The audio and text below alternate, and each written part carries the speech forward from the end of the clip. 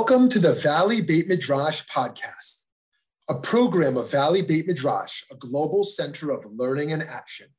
We're bringing you the best in diverse, pluralistic Jewish wisdom, all with the goal of improving lives in our global community. I'm Rabbi Shmuley Yanklowitz. Let's get started.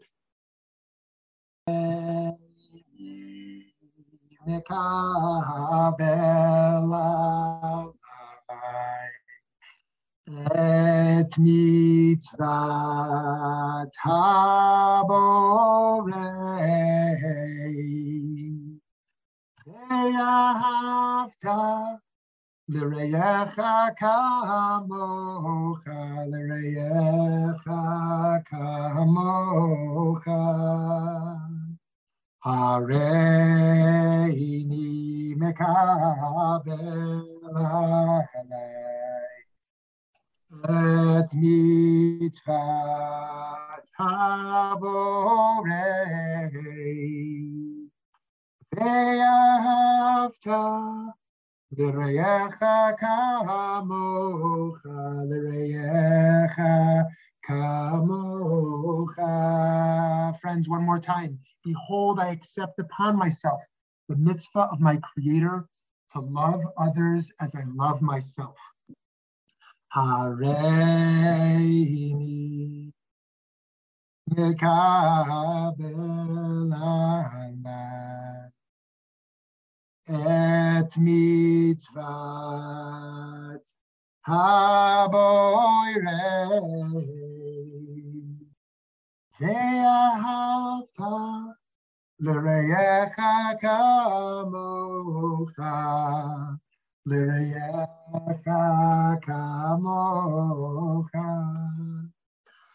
Friends, I give you the bracha, and I hope you'll give it back to me that you feel love for yourself and that you channel that love for yourself towards those around you each day, each moment, and that in our learning space together, we can feel that. We can feel that together. So debate number 22, we've made it. Hi, everyone, nice to see you. Auschwitz versus Sinai. Which is the more central Jewish narrative today? Friends, today Jews have two primary frameworks for developing their Jewish identity: disempowered victim and empowered responsible agent. Of course, one can hold both narratives, but for most, we find that one identity is more dominant. For some Jews today, the Holocaust is the most central memory, actual or vicarious, fostering their identity. For other Jews, Sinai is the most central narrative, often articulated as a kind of memory, zachor, within which to develop identity. One chooses to use their energy to call upon others to remember, or one uses their energy to engage in and promote religion. And the two are not necessarily exclusive, of course. We therefore need not debate who is right. Rather, we merely need to understand the complexity. To be sure, identifying the Holocaust as the central Jewish historical event can lead one to be either a particularist or a universalist. One could invoke "never again" solely as a slogan for security within the Jewish community alone. Alternatively, one could also invoke the slogan as a call to combat genocide in Africa. Recall Elie Wiesel's words from his 1986 Nobel Prize acceptance speech, in which he explicitly connected his memories to his activism. I remember, Wiesel said. It happened yesterday or eternities ago. That is why I swore never to be silent whenever and wherever human beings endure suffering and humiliation. The 20th century philosopher Emil Fackenheim connected the decimation of the Jewish people in the 1930s and 40s to a religious narrative. He argued that after Auschwitz, there is now a 614th biblical commandment working to maintain the continuity of the Jewish people. Rabbi Yehuda Amital also argued for a new religious mandate based on our collective memory of mid-20th century reality, as experienced directly by European Jewry and less directly by other residents of the Jewish world. He said, In Auschwitz, they did not check people's tzitzit before sending them to the gas chambers. Should we check tzitzit before regarding someone as a brother? For Rav Amital, fundamental to the Jewish ethos is the adamant resistance against judging another's religious truth itself, judging another's religious worldview and practice. Rabbi Yitzhak Greenberg went one step further, arguing that the shift suggested by contemplation of the Holocaust is not only in the behavioral tolerance realm, but even deeper in our understanding of religious truth itself. He wrote, "We are told that the path back to Eden is barred by the blade of an ever-turning fiery sword. Is it too poetic after Auschwitz to see in this image a hint of being thrust into a world illuminated by the flames of the Shoah, in which all existence and all claims must be viewed with clear-eyed, sober realism, exposed in all their limits? In the flawed, finite, wounded world that we inhabit, error and limits are incorporated in the essence of the truth. Recognition of this concept is the key to respecting other people. Constructive channeling of this insight can prevent the destructive floods that flowed forth from past absolutisms. The only way to wholeness is to heal the world and to work to take the poison out of absolutism without eroding all values and truth in the process. Post-Shoah, the yearning for perfecting finitude, properly harnessed, can fuel the drive for tikkun olam, mending the world, politically and economically, as well as religiously and philosophically. In the interim, we must tend to our modest gardens of truth and learn to understand faith and conviction in a new light. So the statement, all truths are moment truths, is both a substantive and a methodological dictum. At the least, in the aftermath of the Shoah, all truth claims are suspect and need to be re-examined, especially if they carry the potential to harm others. At the most, the principle leads us to de-absolutize and reduce all our truth claims. In the course of becoming more modest, cultures will become more competent, and many past dichotomies will become future continuums." Wow. So the narratives connect. The Shoah shakes our notion of truth and shakes our notion of religious philosophy. So while some have invoked the Shoah to deepen our faith in the miraculous within what would otherwise present itself as a dark and gloomy world, others, even religious teachers, have invoked the Shoah to challenge our faith. Here's how Telushkin quoted it. "In a similar vein, I once heard the late theologian Rabbi Eliezer Berkovitz suggest that on Yom HaShoah, Jews should gather in shul and say nothing. They should say nothing at all. While most Jews feel it inappropriate on Yom HaShoah to recite Kaddish in honor of the 6 million, Berkovitz reasoned that since the Kaddish is a prayer that praises God, it is more appropriate to offer no prayer at all. Such silence constituted a form of protest against God for not using his power to stop the Holocaust." Consider, on the other hand, a deepening of faith based on the notion that God promised early on that there would be curses and there would be blessings. Rabbi Shlomo Riskin often tells a particular story to show this approach. He was praying at the Klausenberger Rebbe's shul. The Rebbe had lost his wife and 13 children in the Shoah. He was one of the last to leave Europe, as he told people that a captain does not leave a sinking ship before the passengers. He eventually got out. And on the Shabbos morning that Rabbi Riskin came to pray, something unusual happened. When the Torah reader came to the passage of the Tochacha, of the rebuke, or the curses that would befall the Jewish people in the future due to our straying from the Torah, and tried to read those verses quickly and quietly, as is the custom, the Rebbe said only one word: Hecher, Hecher, louder, louder, don't say it quietly. The Torah reader was confused that the Rebbe would go against tradition and decided to proceed even more quickly, and even quieter, assuming he had heard wrong. But the Rebbe, around the congregation with his eyes blazing, and banged on the lectern, Ich hab gesagt Hecher, I said louder.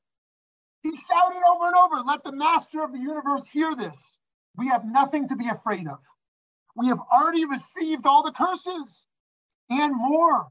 Let the Almighty hear and let him understand that the time has come to send the blessings now. Rabbi Riskin was trembling. Other congregants quietly sobbed. The Torah reader then read the verses loudly and slowly. And at the end of the services, the Rebbe turned back to the congregation with deep love in his eyes. Mein Ta'ir, Schwestern und Brüder, my beloved sisters and brothers, the blessings will come, but not from America. God has promised the blessings after the curses, but they will only come from the land of Israel. Let us pack our bags for the last time. And soon after that Shabbos, the Rebbe led his congregation to Israel, where they settled in Netanya. Friends, by viewing the tragedy of the Shoah as a defining narrative of the Jewish identity is far from the only way to think about what it means to identify as a Jew in the 21st century. We can also think about what it means to be a Jew by imagining ourselves experiencing divine instruction as to how to live our life as a Jew, as described in the narrative of the Sinaitic revelation. And we might ask what the relationship is between a revelation consciousness and a tragedy consciousness. We can contemplate the linguistic and the phonetic similarity between the name Sinai, the place of revelation, and the word Sina, hate.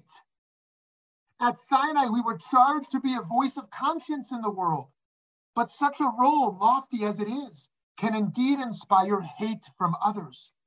How popular is it to be the source of moral critique regarding the evils of our day? How loved were the biblical prophets who also served as social critics in their time? Rabbi Sachs wrote about the primacy of the Sinaitic experience for all the communal and moral significance emerging from that moment.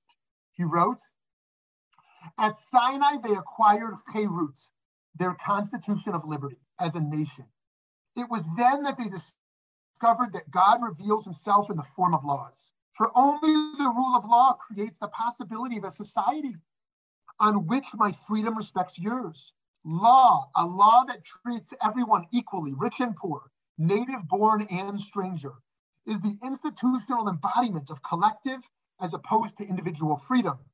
At Sinai, the Israelites were transformed from a community of fate into a community of faith, from an Am to an Edah, meaning a body politic under the sovereignty of God, whose written constitution was Torah.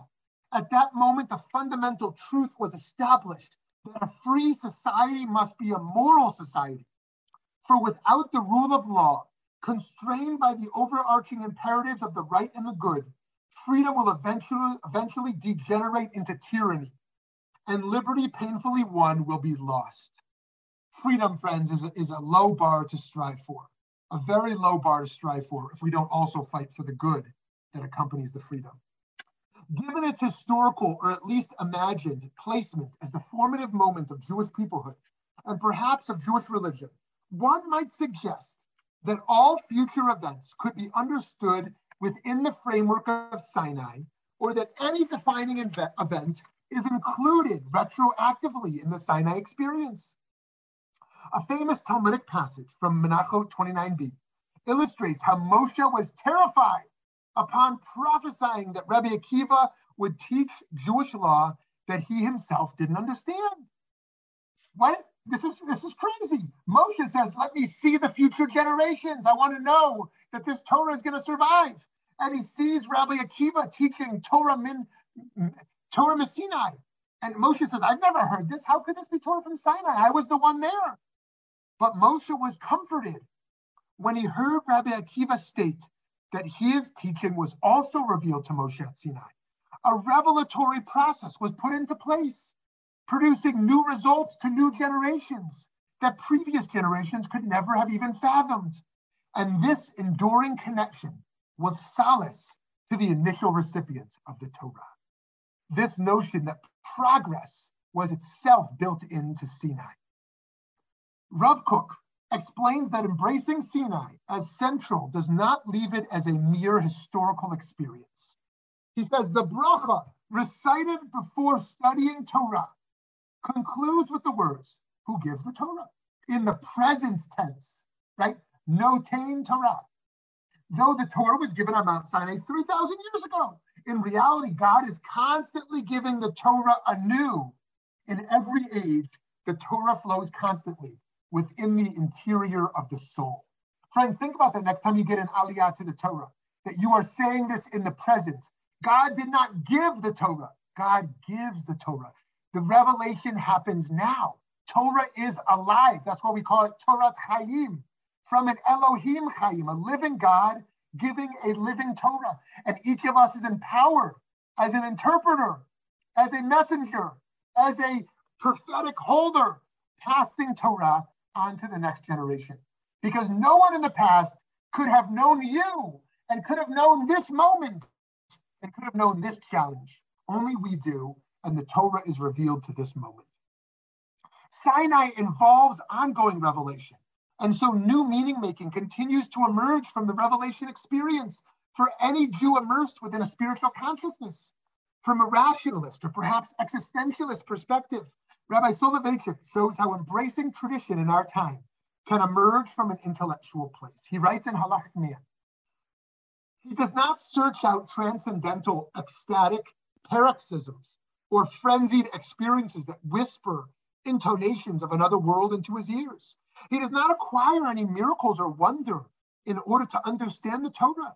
He approaches the world of halakha with his mind and intellect, just as cognitive man approaches the natural realm.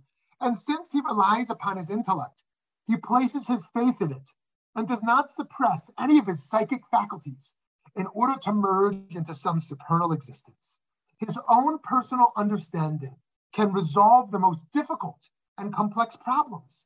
He pays no heed to any murmurings of emotional intuition or other types of mysterious presentiments. We know today from Pew studies that along with the development of an increasingly secular American Jewish people, the narrative of Auschwitz has taken precedence over the narrative of Sinai. In some respects, at least, this is not surprising. Auschwitz is a provable event, and it's recent in history. Sinai is not provable, and to the extent it can be viewed as historical, it occurred over 3,000 years ago. Also, the story of Auschwitz intersects with American Jewish political identity, whereas religious identities are in some ways less and less relevant in the public discourse. Consider a clash between the two narratives in the context of the contemporary state of Israel. In considering the rules of immigration, the state of Israel decided that the Holocaust would be more central than Sinai in the question, who is a Jew? To be a Jew for the purposes of the law of return, the law that allows any Jew to become a citizen of Israel with no waiting period. A strict Sinai view is not embraced. Rather, the Holocaust view is embraced. Anyone whom Hitler considered a Jew is a Jew for immigration purposes. That is, anyone with one Jewish grandparent may become entitled to immediate citizenship. For other purposes, however, the secular state gives the chief rabbinate, which is currently controlled by the ultra-Orthodox leadership, the decision to who is a Jew. Friends, to conclude here, it is completely understandable for personal and collective reasons why one would make the Holocaust the most central part of one's identity. It is also completely understandable why one would include the Holocaust as only one among many Jewish historical experiences within the broader Sinai narrative. It also makes sense why one would embrace both but keep them separate, i.e. suggesting that we have no religious tools from Sinai to make any meaning of such a tragic event as the Holocaust. Each Jew is charged with the imperative to find the Jewish path that works for them. We are obliged to find the path that allows each of us to grow and to contribute to society in the most productive fashion. Okay, friends, Sinai versus Auschwitz. I would love to hear from you.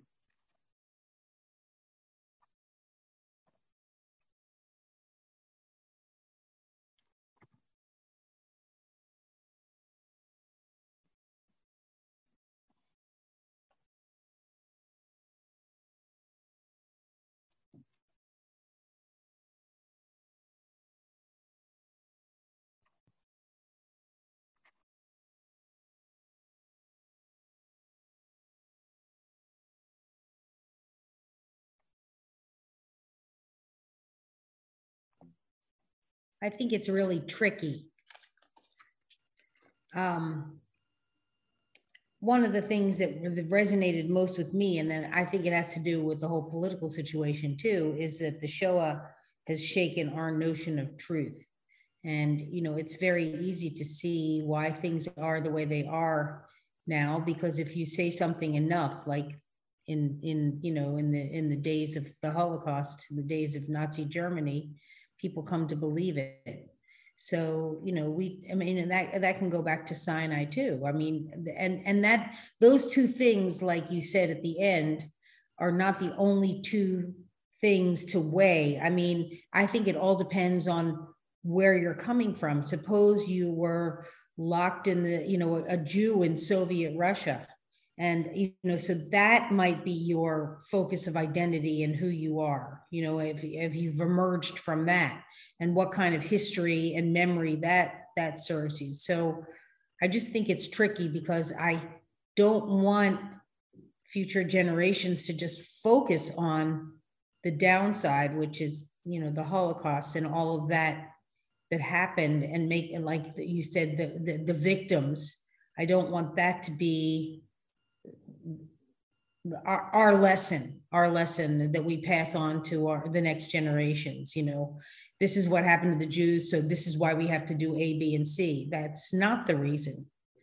And I also loved the fact that you said about Notain Torah, because that I read the Torah a lot, so I'm going to think of it in a new way now. So thank you. Awesome, Cheryl. You should read the Torah for a long time in good health and strength, inspiring your community and all of us. Thank you for that. And I hear what you're saying. You're exactly right. Like, number one, there are so many other experiences. Sephardic Jews did not go through the Holocaust. Many Sephardic Jews had their own expulsions by Arab countries. And their own periods of golden ages and the opposite. Like you said, the Soviet Jews had their own different experience. I was just thinking yesterday about, and I was thinking about this in terms of activism. Roosevelt chose to partner closely with Joseph Stalin. Joseph Stalin is like one of the most evil men who ever walked on the earth. But he said, I'm going to partner with Stalin because the Soviets will put millions more soldiers into place than the Brits and the Americans ever will, right? And so the greatest evil is Hitler. And so I'm gonna partner with the second greatest evil on the planet in order to defeat the number one evil, right? And what a radical thing. Because you might have said, geez, we don't partner with evil. We're America the Great. And you know what would have happened? If we hadn't partnered with the Soviets, most likely Hitler would have overtaken Europe. You know, if we hadn't done that. And so I think about that, about moral purity and political strategies and allegiances. In any case, that was just triggered a little bit. And then as soon as it was clear that the Soviets had overrun the Germans, then the Americans realized they had a problem, because Stalin now started taking over all of East Europe, and they realized they had empowered someone who was now going to create a whole new problem. Thank God that whole thing seemed to have worked out. Decades later, so it seems. America. So in any case, history is a funny thing that you can kind of look back at it. In any case, you're right that Sephardic Jews, Soviet Jews, different Jews who don't even have the Shoah as central to their narrative. And then we have the educational, pedagogical problem. How do we keep this on the radar of our children, and yet not have it dominate? And why does it dominate? Is another question. I have to share on a personal level that 2 nights ago, and I try not to share my dreams, mainly because I believe in the power of dreams. So I invite no one to try to interpret my dream with if you'll honor that request. But 2 nights ago, I had the most vivid and emotional concentration camp nightmare that I've ever had in my life 2 nights ago, where I was inside this camp. And maybe some of you have had those your whole life. Maybe you've never had that. But it was incredibly strange why it was coming to me at this time of my life, why it happened at this moment.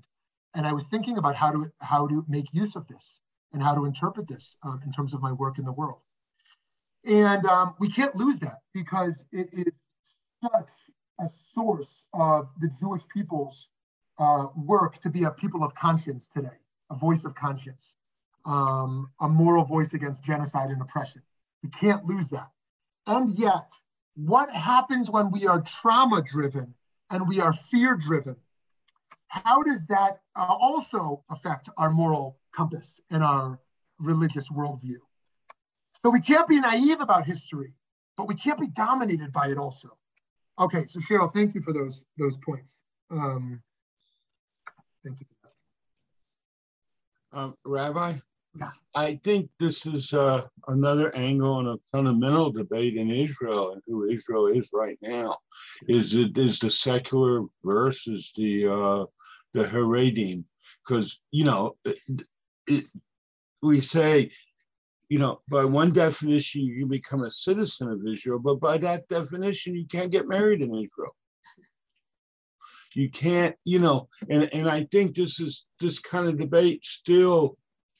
Variation of it going through Israel in this secular Haredim split and who are we as a state of Israel, who are we as a Jewish state, what does that mean?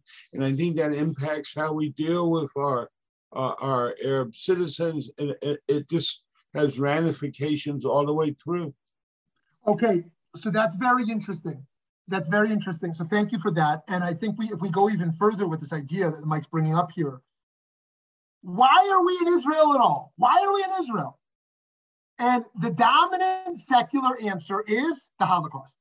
The dominant secular reason for Israel is we need a place of refuge.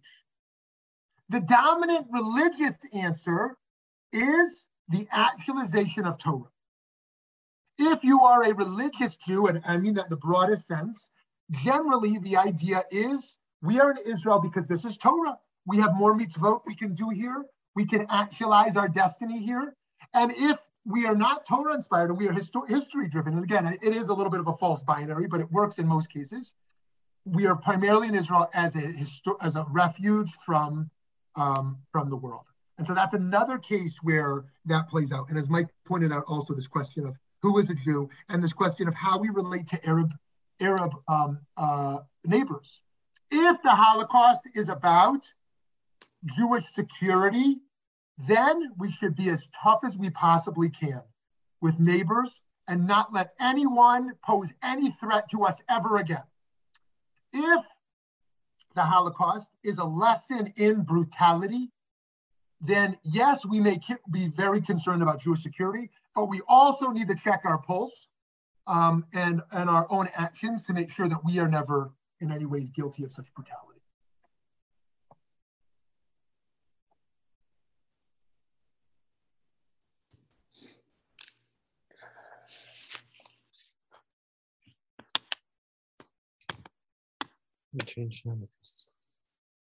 Eric. Hi, thank you. Sorry, I had a unstable internet connection. I did have a question. I'm not sure if this was discussed when I was offline for a brief moment. I liked the citations you gave about Sinai versus Holocaust. You cited, I think it was Rabbi Greenberg, about an example of instead of going on Yom HaShoah, instead of doing the Mourner's Kaddish, it'd be the protest would be to not say any prayers at all. Now, I thought that you gave a great example on that because as Jews, what we to say what is more important in this, what is more centralized Sinai or Holocaust, is how Jews apply. How do we apply the lessons learned of both events to our faiths?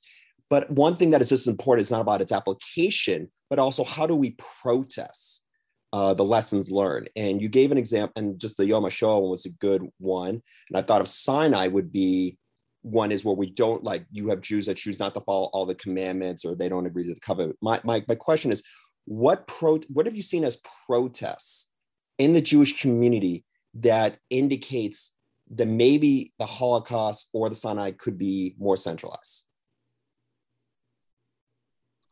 I want to understand your question better. I think I do. But what have we seen as protests as to in regards one to the other, as to which is more central? Is that the question? Yes, because it's not just how you implement, but choose the rejection and protest could be just as equally as important. Yeah, absolutely. Okay, great. Excellent. Excellent. So I think the first one is a peoplehood Jew. A peoplehood Jew says, how dare you Orthodox people tell me I'm not a Jew? My family was also in the Holocaust, right? So imagine that case. Someone says, I'm guided by halakha and the halachic definition for thousands of years as to who's a Jew. And someone else says, how dare you say I'm a secular Russian Israeli soldier. How dare you tell me I'm not a Jew? Or I am a American Jew of paternal descent. And my father's father was a survivor. How dare you tell me I'm not a Jew? And so there's the peoplehood, liberal peoplehood argument against the halachic argument. And one says, nope, the Shoah is more central. My family was there too. How dare you exclude me? And the other says, nope, Sinai is more central. Right? Our rabbinic tradition, as we understand it, has rules and laws and says this and that. And we can understand both sides. We can truly understand what both sides are saying in that case. Regardless of where we land on that. And then, on the other side of it, I think also here's a good example. You probably didn't know this, many of you, but did you know that the Orthodox, by and large, do not embrace Holocaust Remembrance Day? Now, not so many people embrace Holocaust Remembrance Day anyways. Yes, in Israel, there's a siren. In America, maybe you make a Facebook post or the president puts out a statement or something. Maybe in the school, they say something if it's a school that engages Holocaust education. But the religious community within Orthodoxy moved the Holocaust into Tisha B'Av. Tisha B'Av needs to include that. This is not we don't create some new commemoration day. It is in line with that past history. And so that's another case where they say that the religious frameworks that existed come to include the Shoah rather than the Shoah change the way we operate. So they even protested the founding of a Holocaust Remembrance Day, in a sense. So I think those are my first examples I would come to. I'm sure as we keep talking here, some others will come to me as well. But what a great question, Eric. Thank you for that.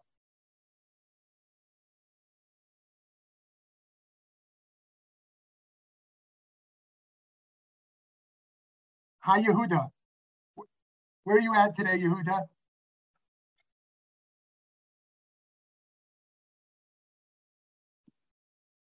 Well, I agree with Cheryl. This is so complicated, and I like what you just were saying, because I think that it's a part of history, the Holocaust, that needs to be included and part of how we update how we're thinking about things. But I go back to Sinai as the foundation, and so. Yeah, that's where I'm at. Yeah, awesome. Thank you. Thank you for that. Yeah, it really is. Now, I want to be clear that what I'm not heard is making light of either side of this debate.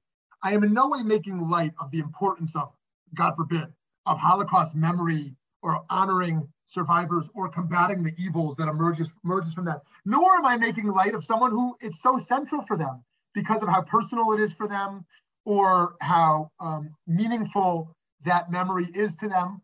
Nor am I making light on the other side of those who give it a more minimal role and view religion as the primary framework. I think this is all really complex and heavy. And what I think we can do is be more intentional as to why we have shaped our identity the way we have and why we allow which historical events to dominate that identity and values today. And to be sure that it's not just fear-driven, but values-driven. Because the Jewish people has experienced enough trauma over the millennia that it is very easy to slide into a place where our community is led from a fear-based mentality rather than a values-based mentality. Maybe another way of asking it, Rabbi, are we a Jewish people, or are we people who share a Jewish faith? Right. Yeah. What a profound question. What a profound question. Right.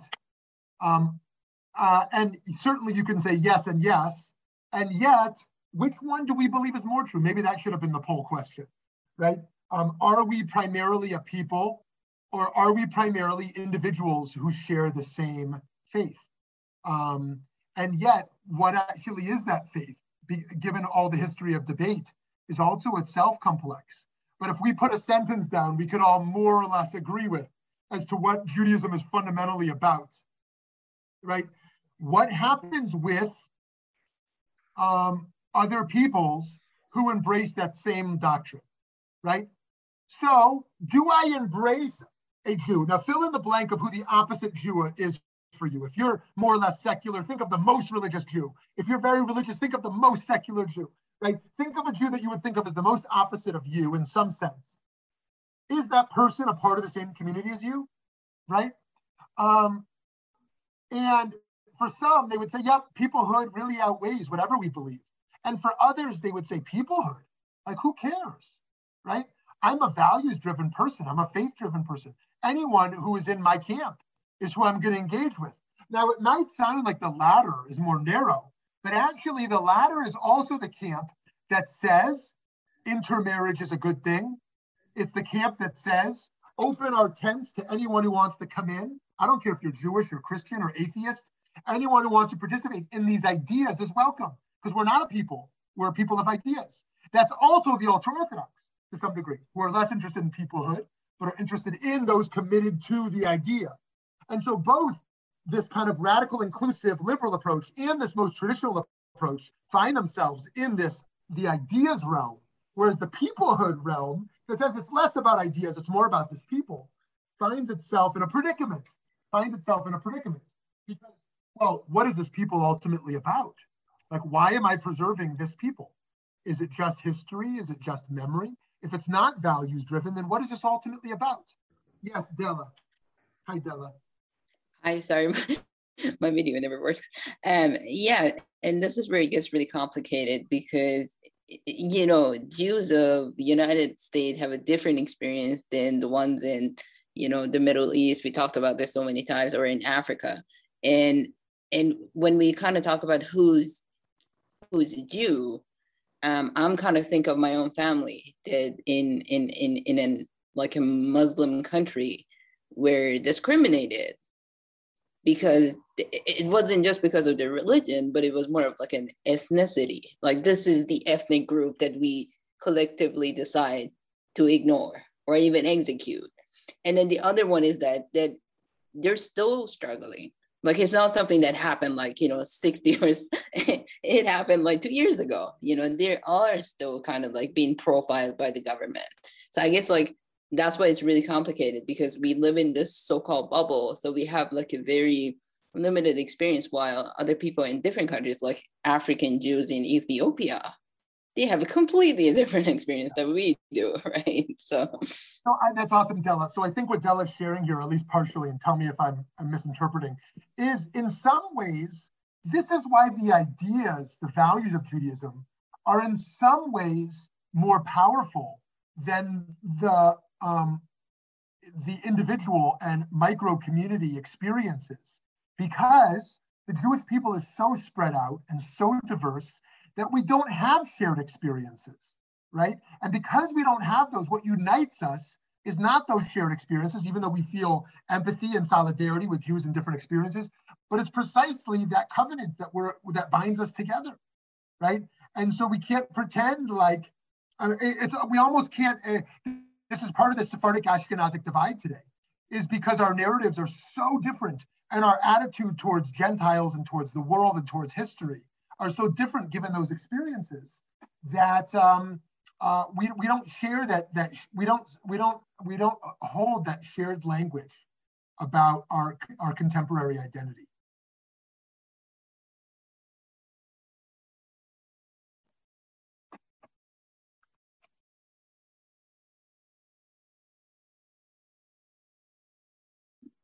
Hey, Rabbi, how do we really bring this into our youth, who we see that don't really identify with the Shoah as much, as we also see that there's an issue with our schooling system and not really educating on the Shoah, but as well don't really have a tie to Israel, as we see more American Jews have less and less of a tie to Israel.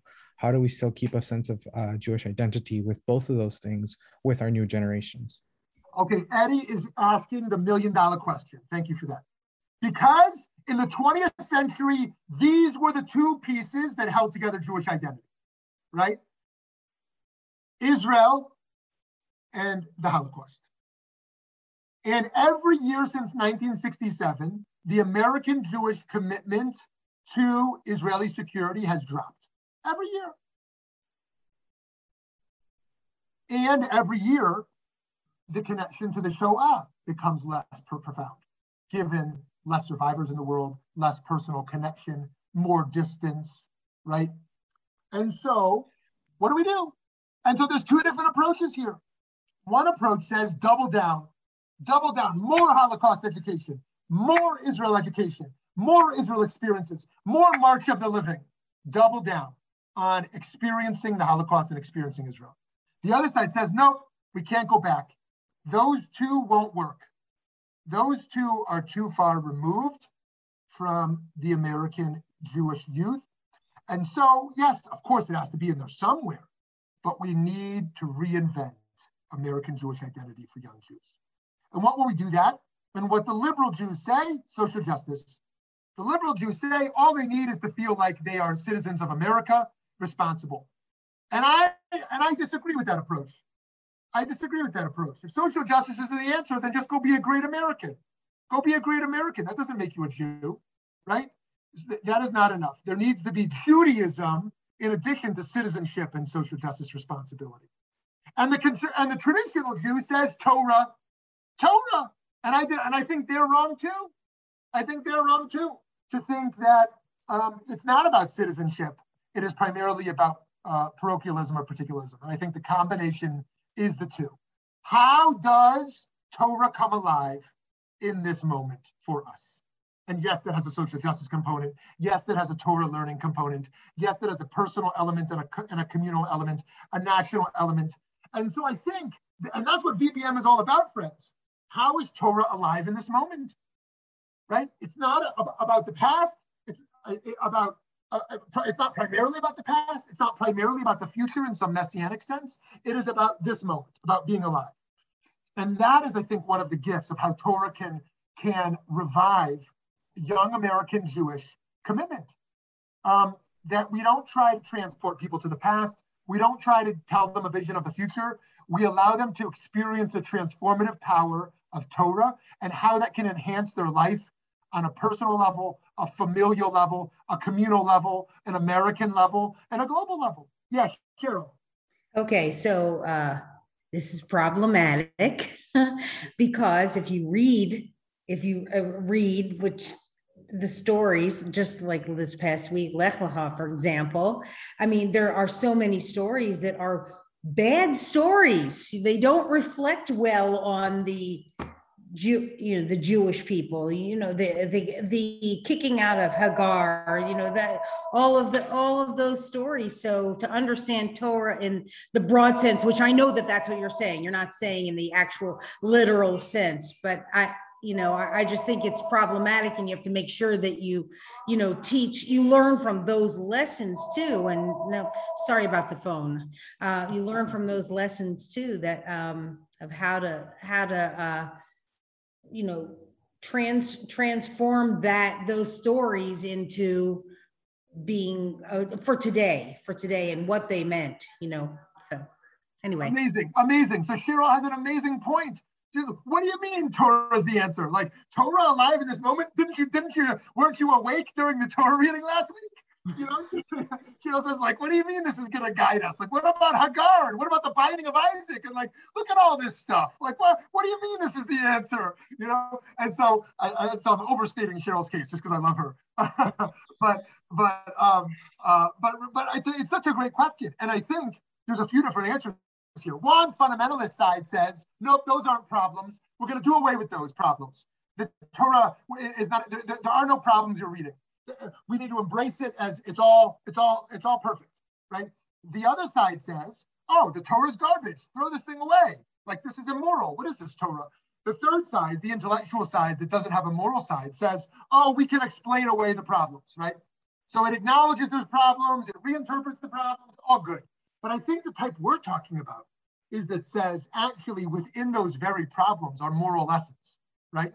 Those, and just to use the case that Cheryl highlighted, Sarah and Abraham and their treatment of Hagar, right, and of Ishmael, right? To look at problems and say, like, we should never be so self-righteous that we Jews are perfect, so self-righteous that any one of us is perfect, but rather we can look at our own tradition and be inspired by the heroism and be inspired by the moral failures. It's the same way we view our parents. Every one of us, I'm sure, can look at our parents and see heroism and moral failures.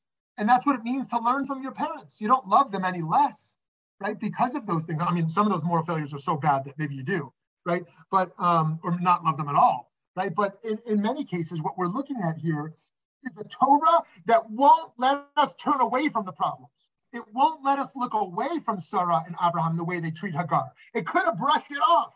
It could have brushed it off. It could have erased it. They said, no, don't look away. Every year, I want you to read that and think about that, about how you yourself can be found in a situation where you're pushing people away, right? Where you're sending people away in such a case. And so I think what I mean by Torah here is not that, oh, the Torah is perfect in a sense that it tells you exactly what to do, just like our ancestors did. The Torah is perfect in that it doesn't let us turn away from the moral weight of what we have to encounter on a daily basis, on a personal and collective level. Cheryl, thank you so much for pushing on that point. Okay, is there one more person who wants to jump in here?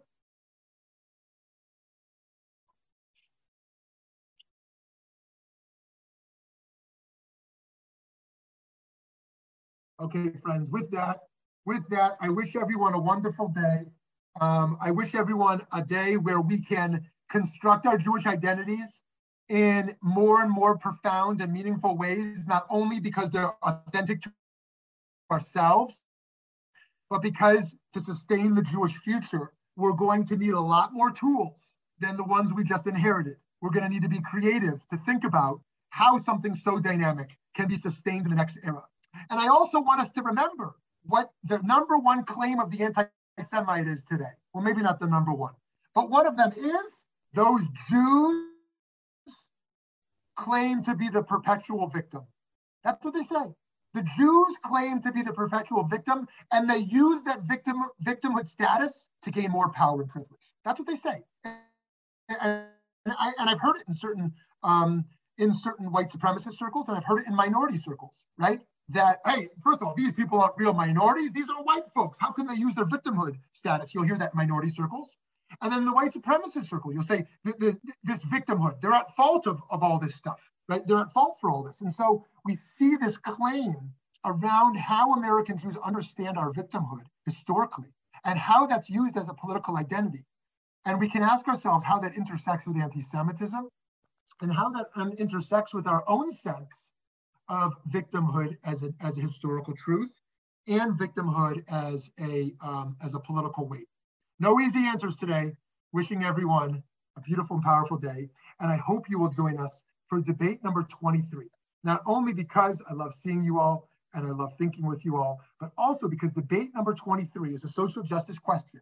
Are we most responsible to the most vulnerable, or are we to be fair to all people, regardless of their vulnerability?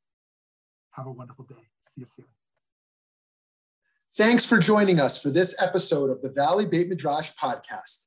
Remember that you can join our email list at valleybeitmidrash.org to stay up to date on new programs, learning opportunities, and more ways to stay connected. If you enjoyed learning with us today, support our work by making a donation at valleybeitmidrash.org/donate. Join us next time as we continue to work together to build a better world. Thanks for listening.